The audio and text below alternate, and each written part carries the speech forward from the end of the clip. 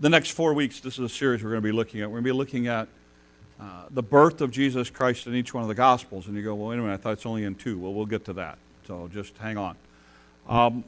Let me try to give a little bit of preference to what so you understand a little bit about the Bible and the background, and particularly the Gospels.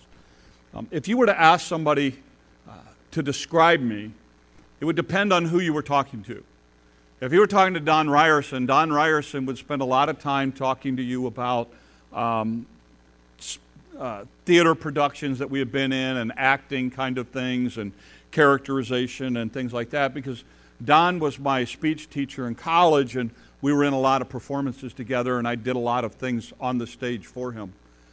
If you were to talk to Tony Getch, Tony was the one who taught me the first time I ever got to blow glass. She was the one who taught me about glass blowing. And so Tony would talk to you about how each year she's watched me get a little bit better and learn different things. And so Tony would talk to you about me in the context of glass blowing.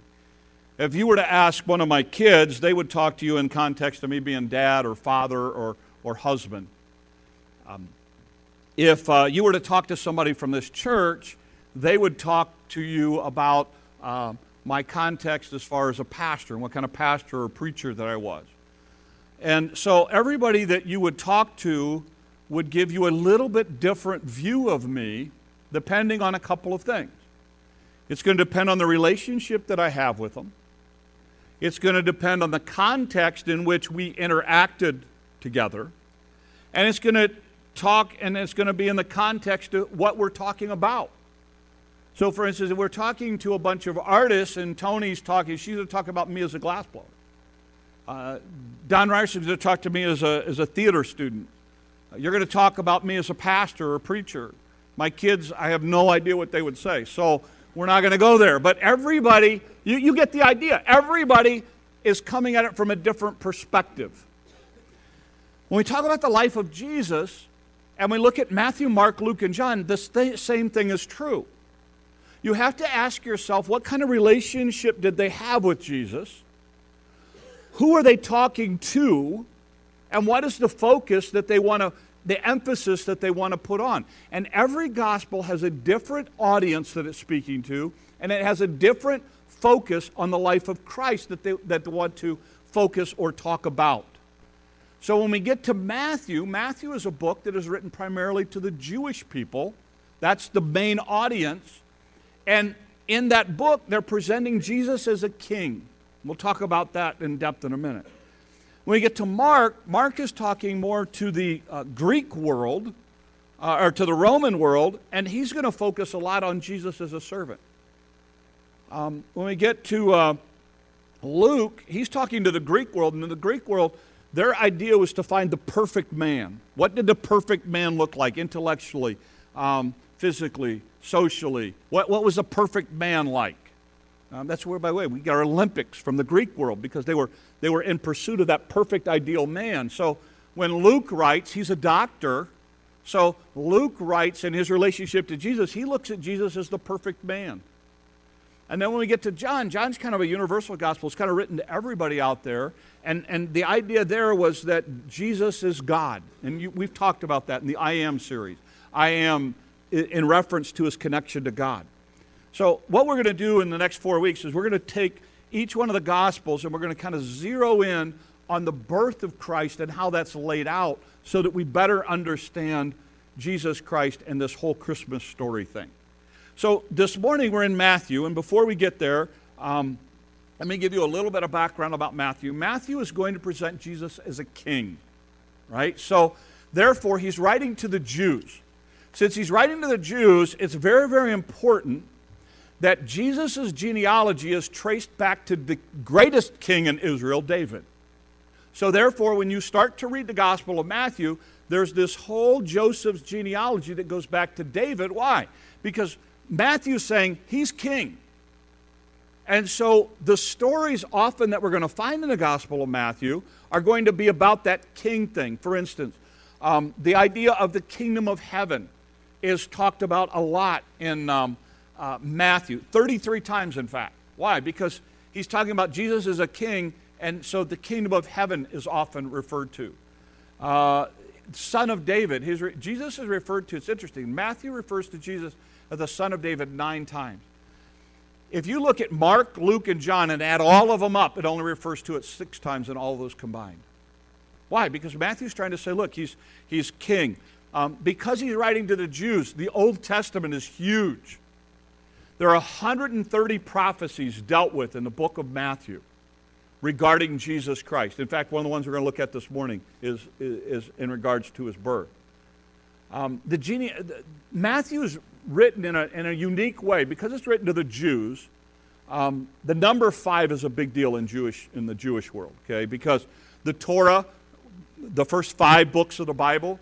So when Matthew then is writing to the Jews, he actually sets Matthew up with 5 discourses, 5 segments of the life of Jesus, because he's trying to, again, convey that to the Jews. That was a big deal. That clicked with them. Basically what happens in the Gospel of Matthew is he goes along talking about Christ till we get to about chapter 12. And at chapter 12, they reject Jesus. And at that point, the ministry of Christ shifts, and it's more about his death and the disciples from that point on. Matthew presents him as king, so therefore, when we start the book out, guess what? We're going to see the Christmas story in relationship to the idea of a king. All right? So let's start with it, and here's what it says.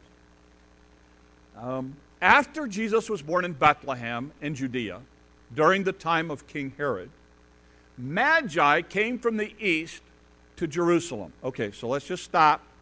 Okay, I'm gonna. You don't have to go home and like blow up your manger scene, all right? But we don't know how many Magi.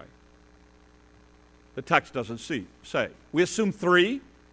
History's going to actually give them a name by the time we get to the 6th century. And we assume 3 because they brought gifts of gold, frankincense, and myrrh, so we think 3, but the text doesn't say that. We don't know how many Magi, okay? We just know that they were pretty important people and they had a bunch of money, okay? It says, and they came from the east to Jerusalem, and they asked, where is the one who has been born king of the Jews? Now again, you want to know where the king is, where do you go? You go to the palace, and the palace was in Jerusalem. Just like if you wanted to go visit the president, where would you go? Florida, with a golf course. No, you go to Washington, all right? You go to Washington, D.C., all right? It says, where is he was born king of the Jews? We saw his star when it rose, and we've come to worship him. Okay? So in other words, they've been following the star. Okay? And when King Herod heard this, he was disturbed, and all Jerusalem with him. I don't have time to talk about King Herod. Read your history book. Okay? It was said of Herod, it was safer to be his pig than his relative. Okay? Because this guy was ruthless. Anybody came close to threatening his throne or that he could lose being king, he dealt with them, and he dealt with them permanently. Okay? I mean, it was a bad deal. But so now King Herod is disturbed. Okay?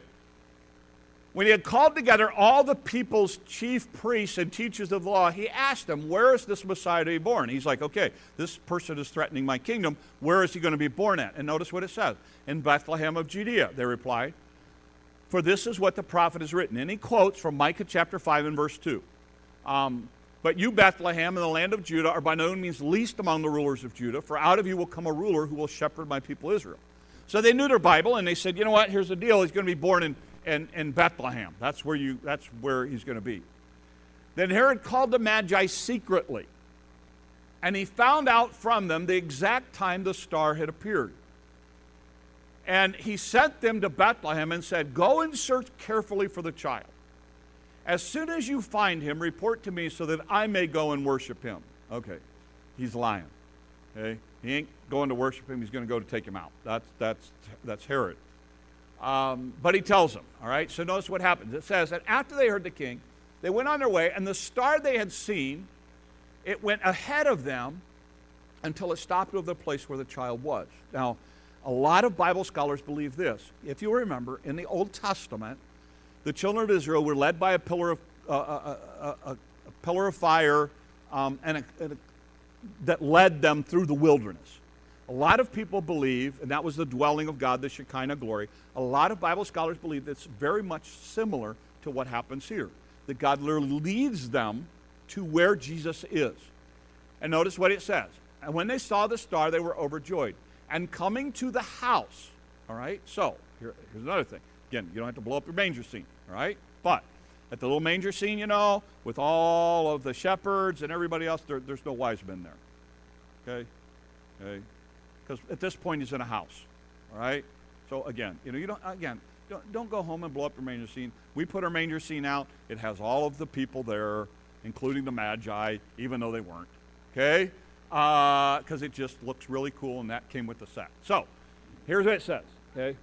And by the way, it's funny. This is hilarious, but this happens, again, it happened this year. Claire got out the manger scene and starts playing with it.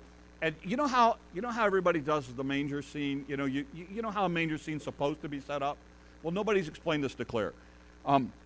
Because what Claire does is she puts Jesus in the middle, and then she surrounds him in a big circle with everybody.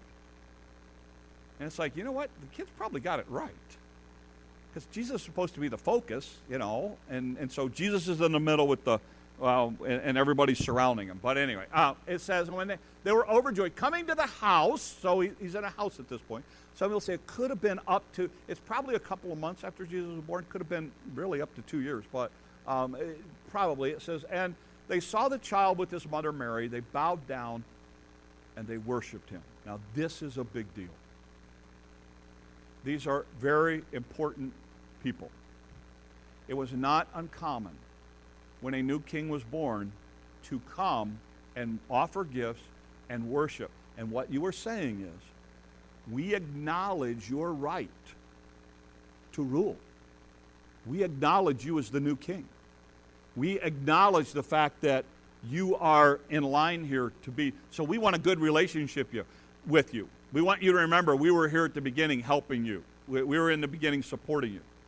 And notice what it goes on to say. And they opened their treasures and presented him gifts with gold, frankincense, and myrrh.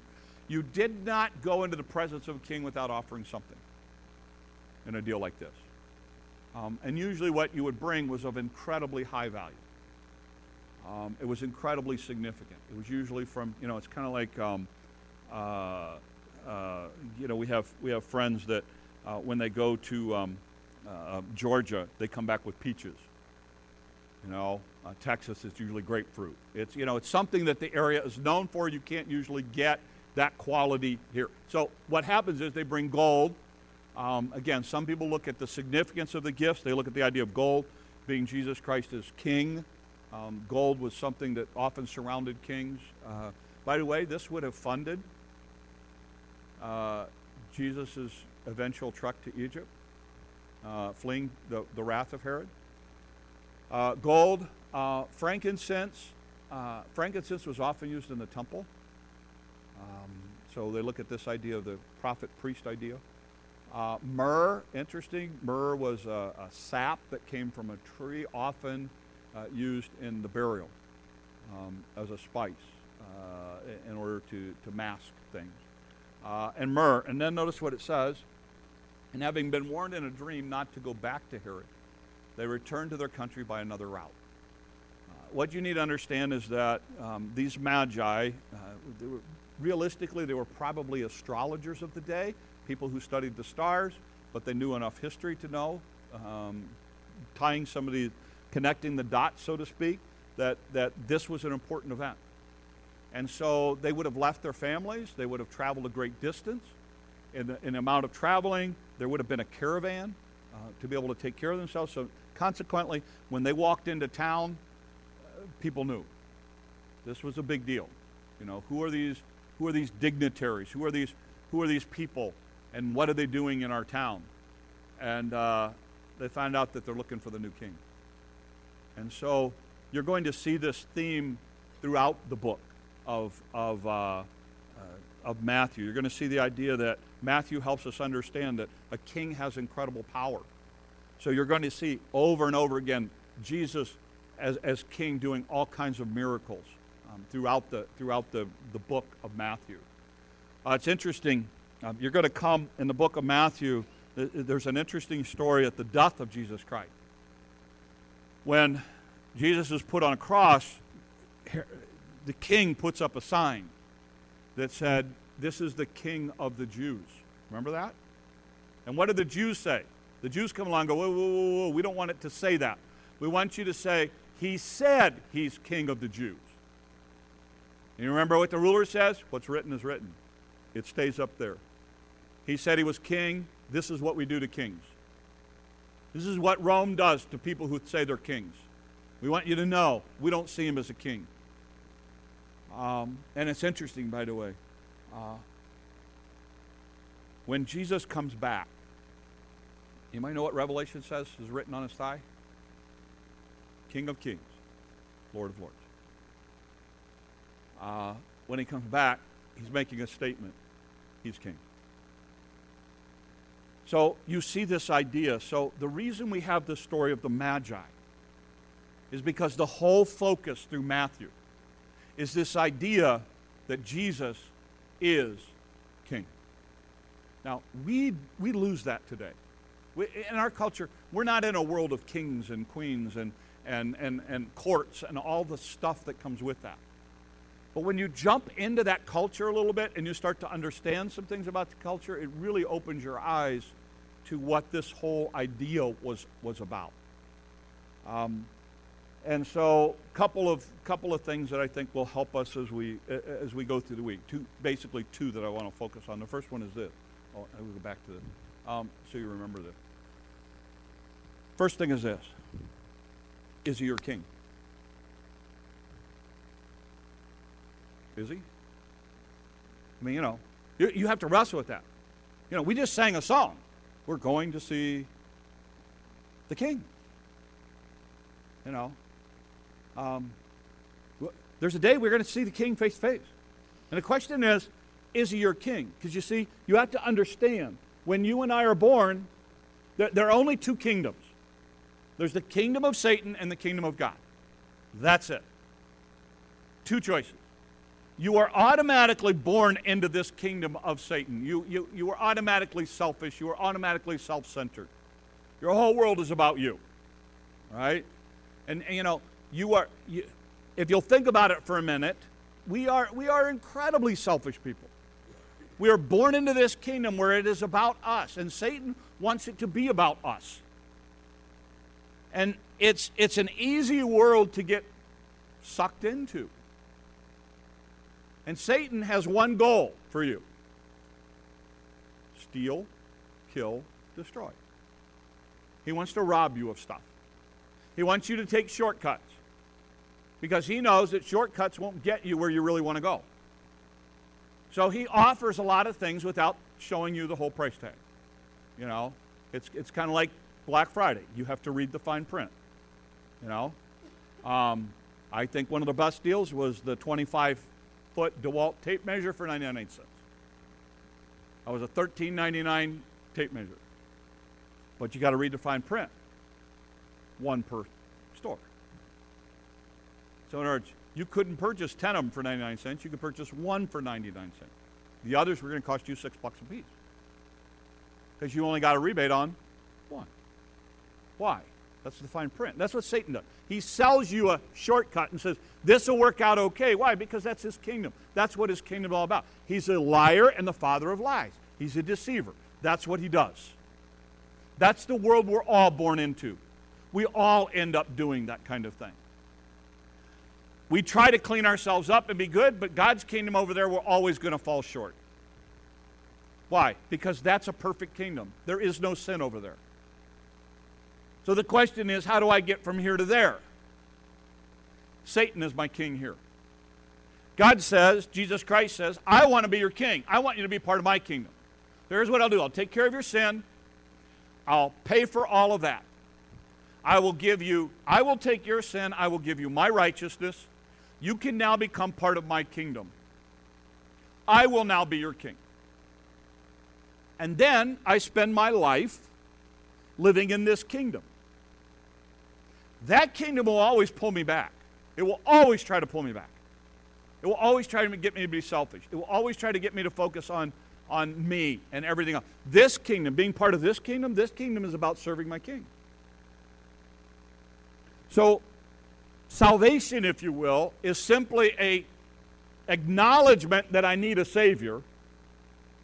And you come to a point where you say, I realize I'm a sinner, I need a Savior. And then, here's the key, we say, I want you to be my Lord. That's a term we use a lot. You want to know what Lord means? King and Savior. I want to live for you. I want to be part of your kingdom. It's not about me anymore. It's about being part of your kingdom. This we call salvation. This is a point at which Jesus becomes my king. Jesus becomes my Lord. Jesus becomes the one that calls the shots of my life. Jesus becomes the one that I want to please. So the first question I ask is he your king? Or are you still part of that kingdom? This is offered to anybody. You don't know what I've done. Doesn't matter. He forgives it all. Well, I can't believe it's that easy. Why would he make it hard? But he's not going to force you to do it. He's not that kind of king. He's not going to enslave you to him. You're going to have to choose him.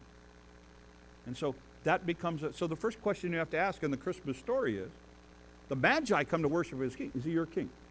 Is he? For most of you here, you would stand with me and you would say, yeah, he's my king. He's my Lord. He's my Savior. Okay? So here's a question for you. How are you going to serve your king this week? How are you going to serve your king this week? You see, we don't understand this king culture. But if you dive into it a little bit and you start studying history, here's what you'll find. When people were allowed to be in service of the king, that was an incredible opportunity. It was an incredible privilege. Because to be chosen, to be able to serve the king meant you had incredible value to the king, and the king trusted you. We have a family friend who is in the Air Force, and throughout his career, one of his assignments was Air Force One. And any time Air Force One was on the ground in Washington, D.C., he was responsible for the whole thing. It's an incredibly coveted position. Basically, it's a golden ticket in the Air Force as far as that position. He had it for a number of years. And when he had that position, of course, he gets to know and interact a lot with the president.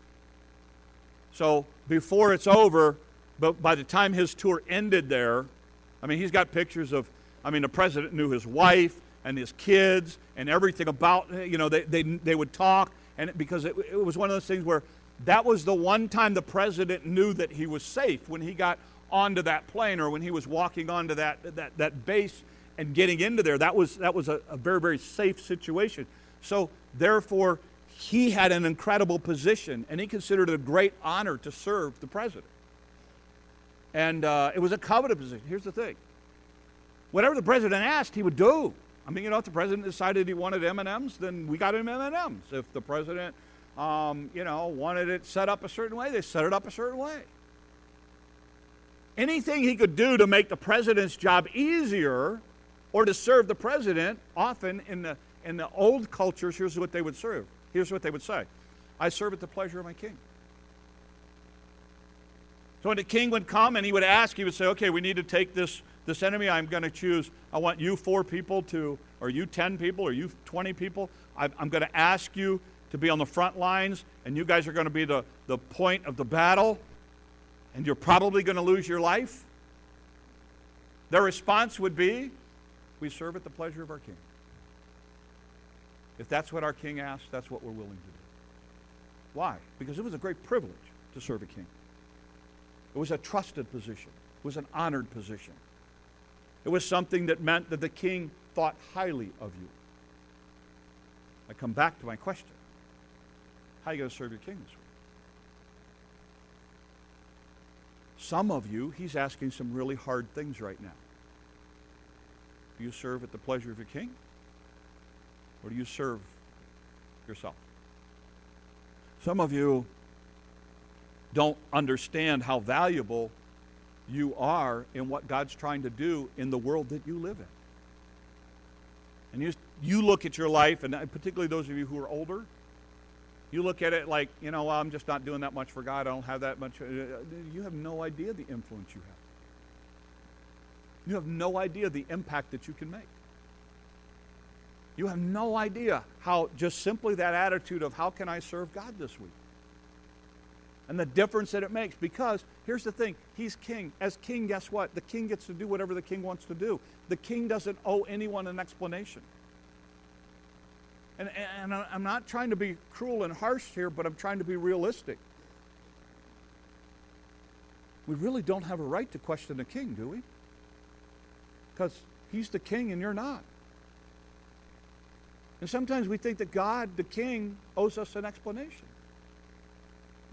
Where do you come up with that? I mean, those of you who have kids, haven't you ever been to a point with your kids where at some point you go, look, this is what you need to do because I say you need to do it. Now, if you will say that to your children, why will you then turn around to God and say, God, this didn't work out how I want? I want to know, how come you didn't do it this way? Or why isn't it working this way? The king's the king. And when Matthew presents Jesus as king to the Jews, he's presenting him as, yes, the king, the Messiah, the anointed one. But yet there's also this idea behind it that, look, if we're really going to be part of this kingdom, the king calls the shots. And by the way, what's incredible about this is the king actually knows what's best here. This king doesn't make mistakes. This king knows this king sees far into the future and knows the future, and you and I don't.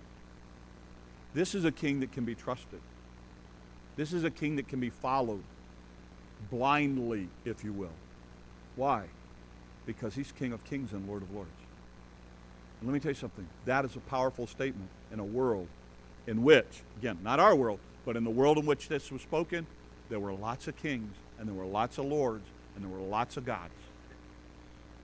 And when Jesus says he's King of Kings and Lord of Lords, he's claiming top spot. The Magi come and worship Jesus as King. My question to you, as we head into Christmas season, how are you going to serve your King? How are you going to serve your King this morning? What are you going to do? What are you going to say? How are you going to act when you have opportunities to serve God? And it means something different for all of you. It means something different for all of us. And again, be creative.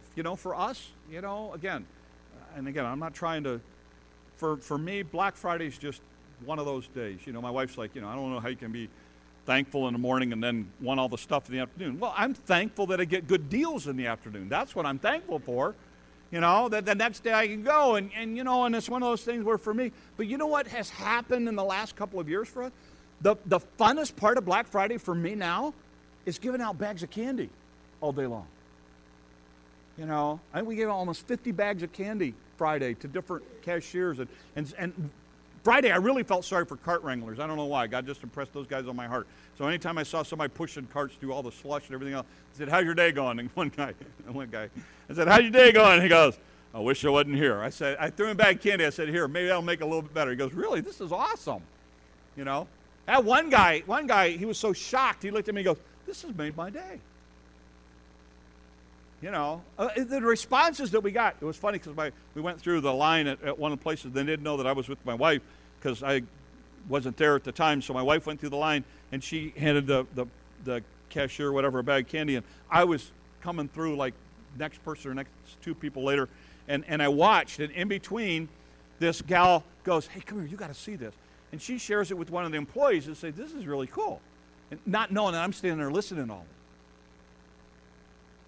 And it became so much fun to watch the response. It's almost this guilty thing of, I'm going to shock you by letting something good happen to you today. And it's one of those deals of, it was just a little fun thing that we started doing. But it started making a difference. It started making a difference because they realized somebody out there actually thinks about me on a day like this. And Find out whatever your thing is. Find a way to serve God in serving others. We're going to see this next week, big time. But I want to challenge you with this idea of how you're going to serve your king this week. What's God going to ask of you that might be a little tough? What's God going to ask of you that may be really, really hard? How are you going to serve him this week? When you want to do your thing, and you want to do it your way, you listen to your king. You do what your king says to do. He's king. Matthew starts out the Christmas season reminding you of that. They come and worship him as king. So I end this morning with this idea. May each of you trust Christ as your king. May each of you possess a personal relationship with Christ as your king. May you learn to trust his power and his right to rule in your life. May you serve him with humility and joy in whatever your king asks of you this week. May you love your king with all your heart until you meet him face to face in the world to come. Let's pray. Lord, we are so accustomed to using that word Lord that we never think of you as our king. So Lord, may each of us this week, first of all, be clear that we have a relationship with you, that we're part of your kingdom. For those of us that do, Lord, may we serve you this week. Lord, when things get tough at work and we want to react, and we react in the way that you want us to react.